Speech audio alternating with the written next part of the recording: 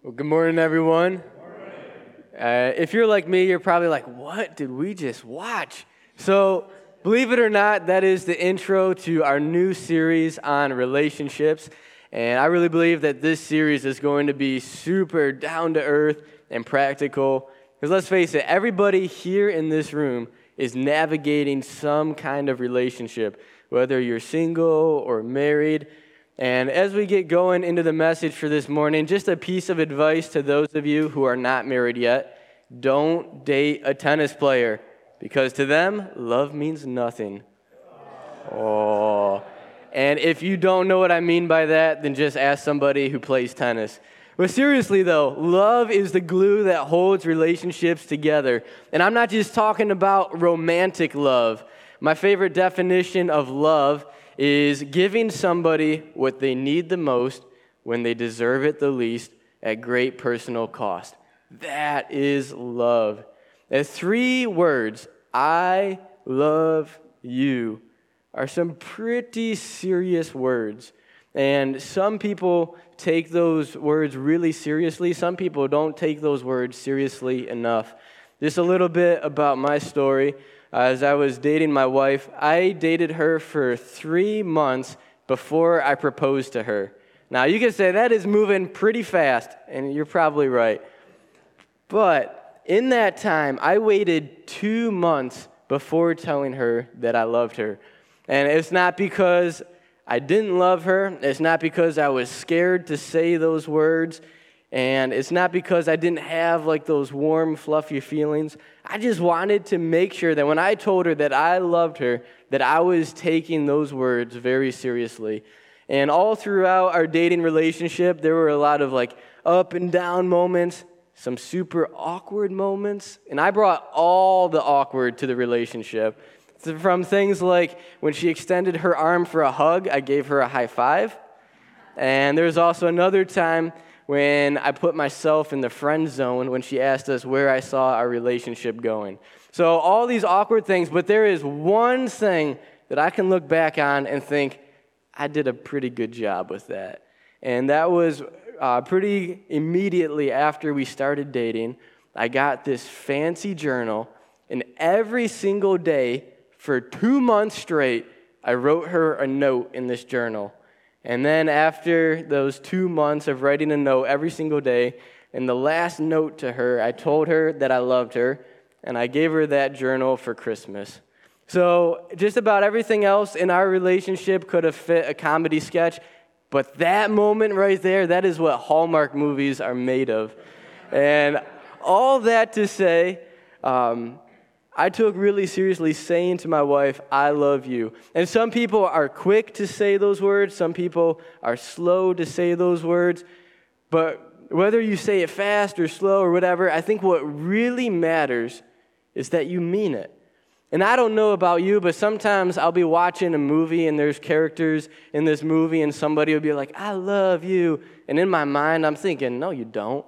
You just have fluffy feelings for that person, or you just want something from them. It's about taking, not about giving. I don't know if you've ever felt that way in watching a movie, and where you're just thinking like, that's just like pretend love. So we're going to do something a little bit interactive right now. I'm going to show you some slides of some movie characters, and I'm going to ask you to raise your hand if in this relationship you think that is real love or pretend love. And I did my best to find movies that I was hoping most people here in this room would be familiar with. If you haven't seen the movie before, then just look around the room, pay attention to when other people raise their hand, and then just do the same thing, all right? So here's the first one. This is from a movie called Frozen, Hans and Anna. How many of you think this is real love? You're like, all right, looking around the room, right? All right, here's another one. Fake love. I'm getting ahead of myself. How many of you think this is that pretend love? All right. Yeah, I think you're right. Here's another one from the same movie. Anna and this guy named Christoph. How many of you think this is pretend love? How many of you think this is real love? All right, yep. Just for an animated movie, probably. All right, here's another one.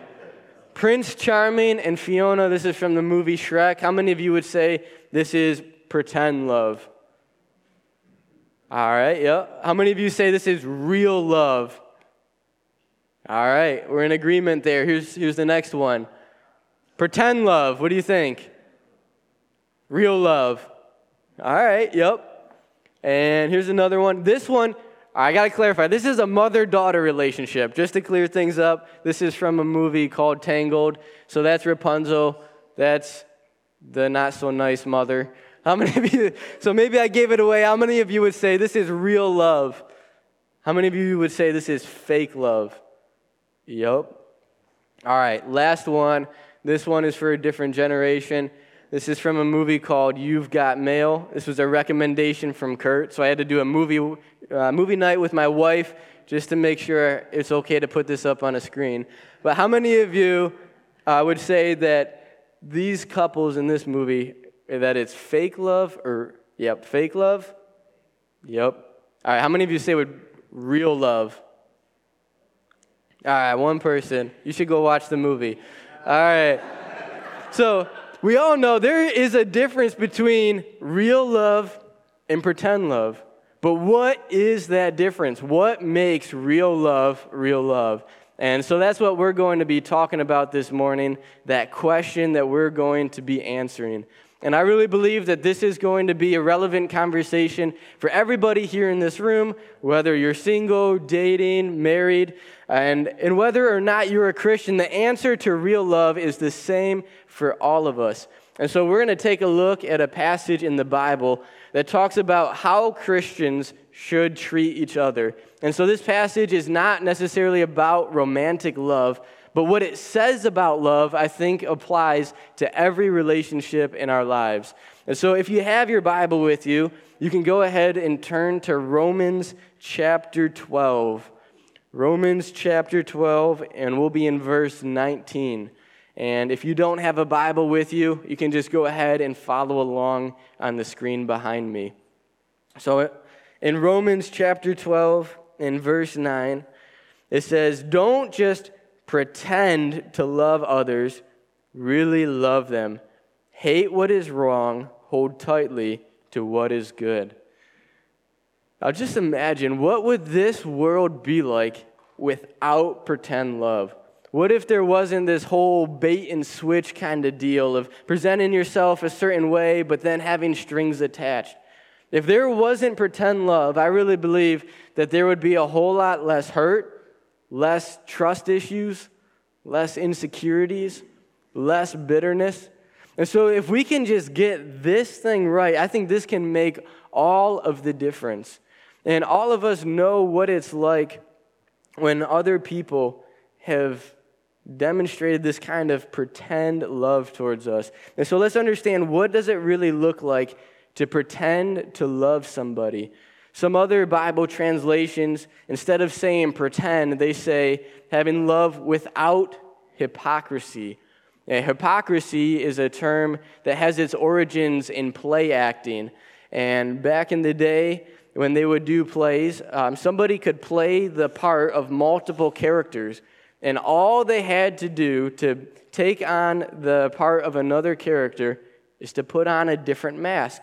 So here's an image of a mask from like the first century and how they would do this. And when somebody's sitting there behind a mask, the way that they present themselves isn't really a true reflection of their feelings, of their beliefs, of their values. They're just putting on an act. And I think a lot of people do that today, where they don't necessarily put on a physical mask, but there's putting on an act, and they'll come across like they have your best interests in mind, like they really care about you, and they want what's best for you. But sometimes you can see through that act, and you can see there's actually some strings attached, that there's actually an agenda at play. And if we're being really honest with ourselves, this isn't just the kind of thing that other people do to us, but sometimes we do this to other people. And the way that we treat other people isn't necessarily a true reflection of what we really believe or how we really feel about that person. And I think it's important for what God says here, where he says, don't just pretend to love other people, really love them. And how do we do that? He says to hate what is wrong. And I think this is important because you can't hate what is wrong and then take advantage of somebody at the same time. You can't hate what is wrong and then manipulate somebody at the same time. You can't hate what is wrong and at the same time put somebody else down with your words, because that is a contradiction. Just in the same way that you can't hold on to what is right and at the same time mistreat other people, because that is also a contradiction. And so let's go ahead and take a look at the next verse here. In verse 10, Paul goes on to say, love each other with genuine affection and take delight in honoring each other.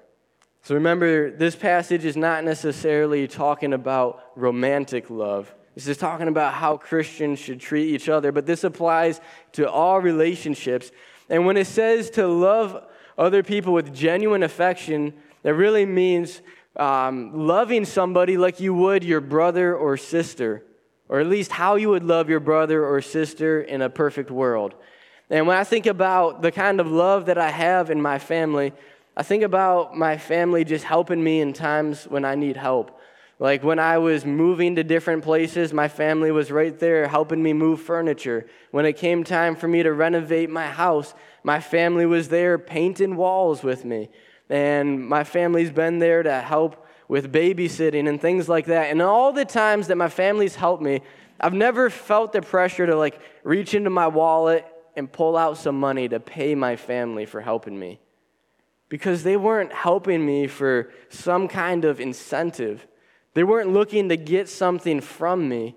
Their whole intention of helping me out is because they actually care about me, and I care about them, and I look for ways to help them as well. And I think that this is what it means to love other people with genuine affection, that we're not just looking for some kind of incentive or something that we can get from people in return. And this is something that we can do as a church as well. And sometimes when we talk about the Tunkhannock campus, we call each other our church family, because we try to be like family to other people and help other people in need. And I've seen this in my own life. There will be families that call me up and just to say that they cook some extra food for dinner and they have some leftovers that I can take home and not have to cook a meal for my family. Or the times when somebody helped me build some garden beds over the summer, or somebody bought me a new car battery when I needed one. Or a few weeks ago, there was a shortage of the formula that we need for our son. And he has this milk allergy, and he can only take this certain kind of formula. And because there's such a high demand for this stuff, it's really hard to find on the shelves in stores. And so we just reached out for help and asked people if they've seen it around. And we were just so loved on by the generosity of our church family and people stepping in and meeting that need. And I'm just talking about my experience as one person. And I know that as a church, you guys are loving on other people in ways that I don't even see, ways that I don't even know about. And I think that this is what it means as a church to love on each other with genuine affection. And I think that this kind of love should also carry into our personal lives in the way that we love other people. And we're going to take a look now at the last part of that verse. And I think that last part kind of summarizes everything that we've been talking about with love, and that is take delight in honoring each other. And the point is, one thing that every good relationship has in common is honor. And honor could be defined as giving value to something or someone. So to give you an example of that, around Christmas time, my wife was picking out a Christmas gift for herself. I guess that sounds a little backwards, but sometimes that's how it works. And she really wanted to get these new bed sheets. She wanted it to be the color and style that she always wanted. And she wanted linen bed sheets, which I guess is an upgrade from the cotton ones that we had before. And so that was her Christmas gift. And getting new bed sheets, that's great and all. But what I didn't realize is that these things would be treated like relics that belong in a museum. And as soon as we had these new bed sheets, there were a whole bunch of rules that came with them. Rules like no eating in bed, no changing dirty diapers in the bed, and no letting the baby drool in the bed, and no letting the cat in the room, and no letting the dog in the room as well. And along with not letting the cat in the room, that meant we had to move the litter box out of the back room, which was next to our bedroom, to a different room in the house where we also had to set up a gate so the dog wouldn't eat the cat poop.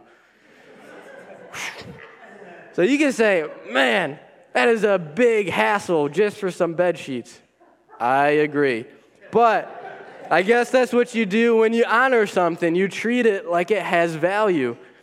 And God values everyone.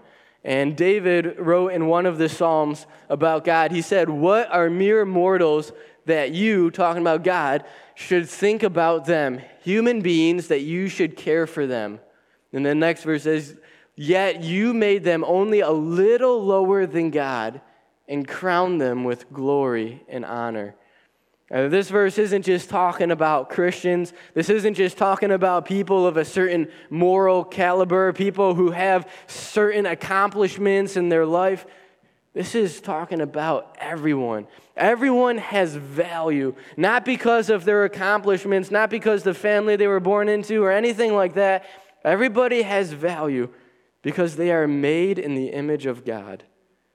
And Paul even said that we are God's workmanship. We are his masterpiece because we are made in the image of God. And so the question is, do we honor other people the way that God honors people? Do we treat people with value the way that God does because they are created in the image of God? And unfortunately, I really think that so many relationships fall apart because we don't get this right. We don't get this right sometimes because we give people value. We assign them value not based on the fact that they're created in the image of God, but we assign them value based on what we can get from them in return or how they make us feel. And so sometimes what we can do is we put somebody up on a pedestal and it's like they're the best person in the whole world because they give something to us that makes us feel good. They fill a certain hole in our heart. But then that moment when they stop making us feel a certain way, that moment when they stop giving us what we're looking for, then it's like we rip them off of that pedestal and treat them totally differently. I think sometimes this plays into dating relationships, and you put that person up on a pedestal that you're dating, and you're looking at them through rose-colored glasses, and you think they're the most amazing person in the world who could never do anything wrong. And then what happens when you break up? Ripped off of that pedestal and treated totally differently. And I'm not saying that you shouldn't break up. If your relationship isn't going to work out, then don't force it to work out. And I'm not saying that you should just look at other people through rose-colored glasses or just live in la-la land. But I do think that God cares about the way that we treat people after a breakup. I do think that God cares about the way that we treat our ex in a divorce.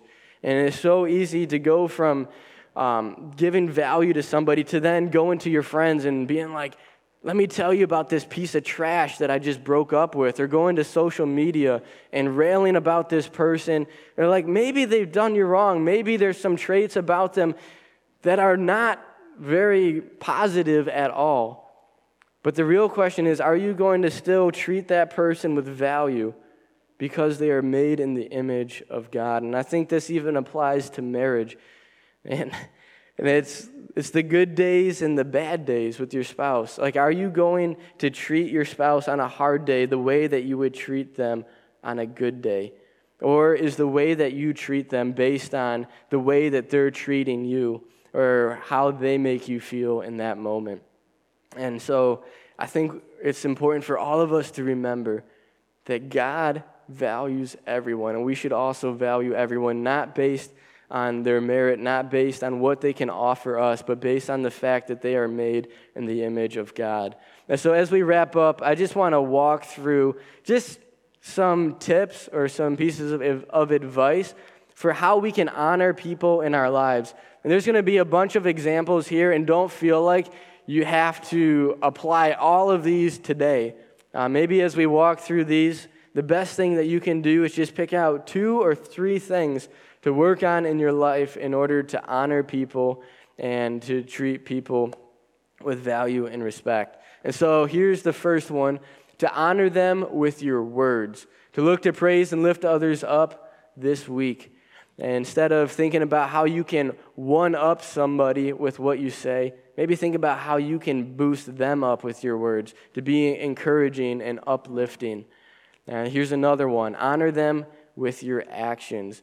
In the same way, instead of serving somebody with strings attached, of like trying to win a favor down the road, of just loving on somebody as if they're part of your family, out of your care for them. And if Jesus says that we're to love our enemies, just think, if somebody's not your enemy, it just makes it all the easier to love on them and to show them honor. Here's another one: to honor somebody with your reactions. Even when somebody treats us poorly, and it's so easy to just come back and treat them the way that they treat us. But this would be showing grace to somebody, even when they don't deserve it, because that is what grace is.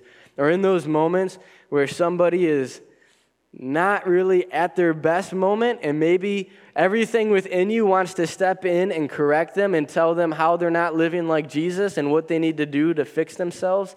Maybe just remember that in those moments, we tend not to be very persuasive, but God can do an even greater work in their heart than we could ever convince them. And so maybe the best thing that you can do in those moments is to just quietly pray for that person, that God would work in their hearts and that God would help diffuse that situation.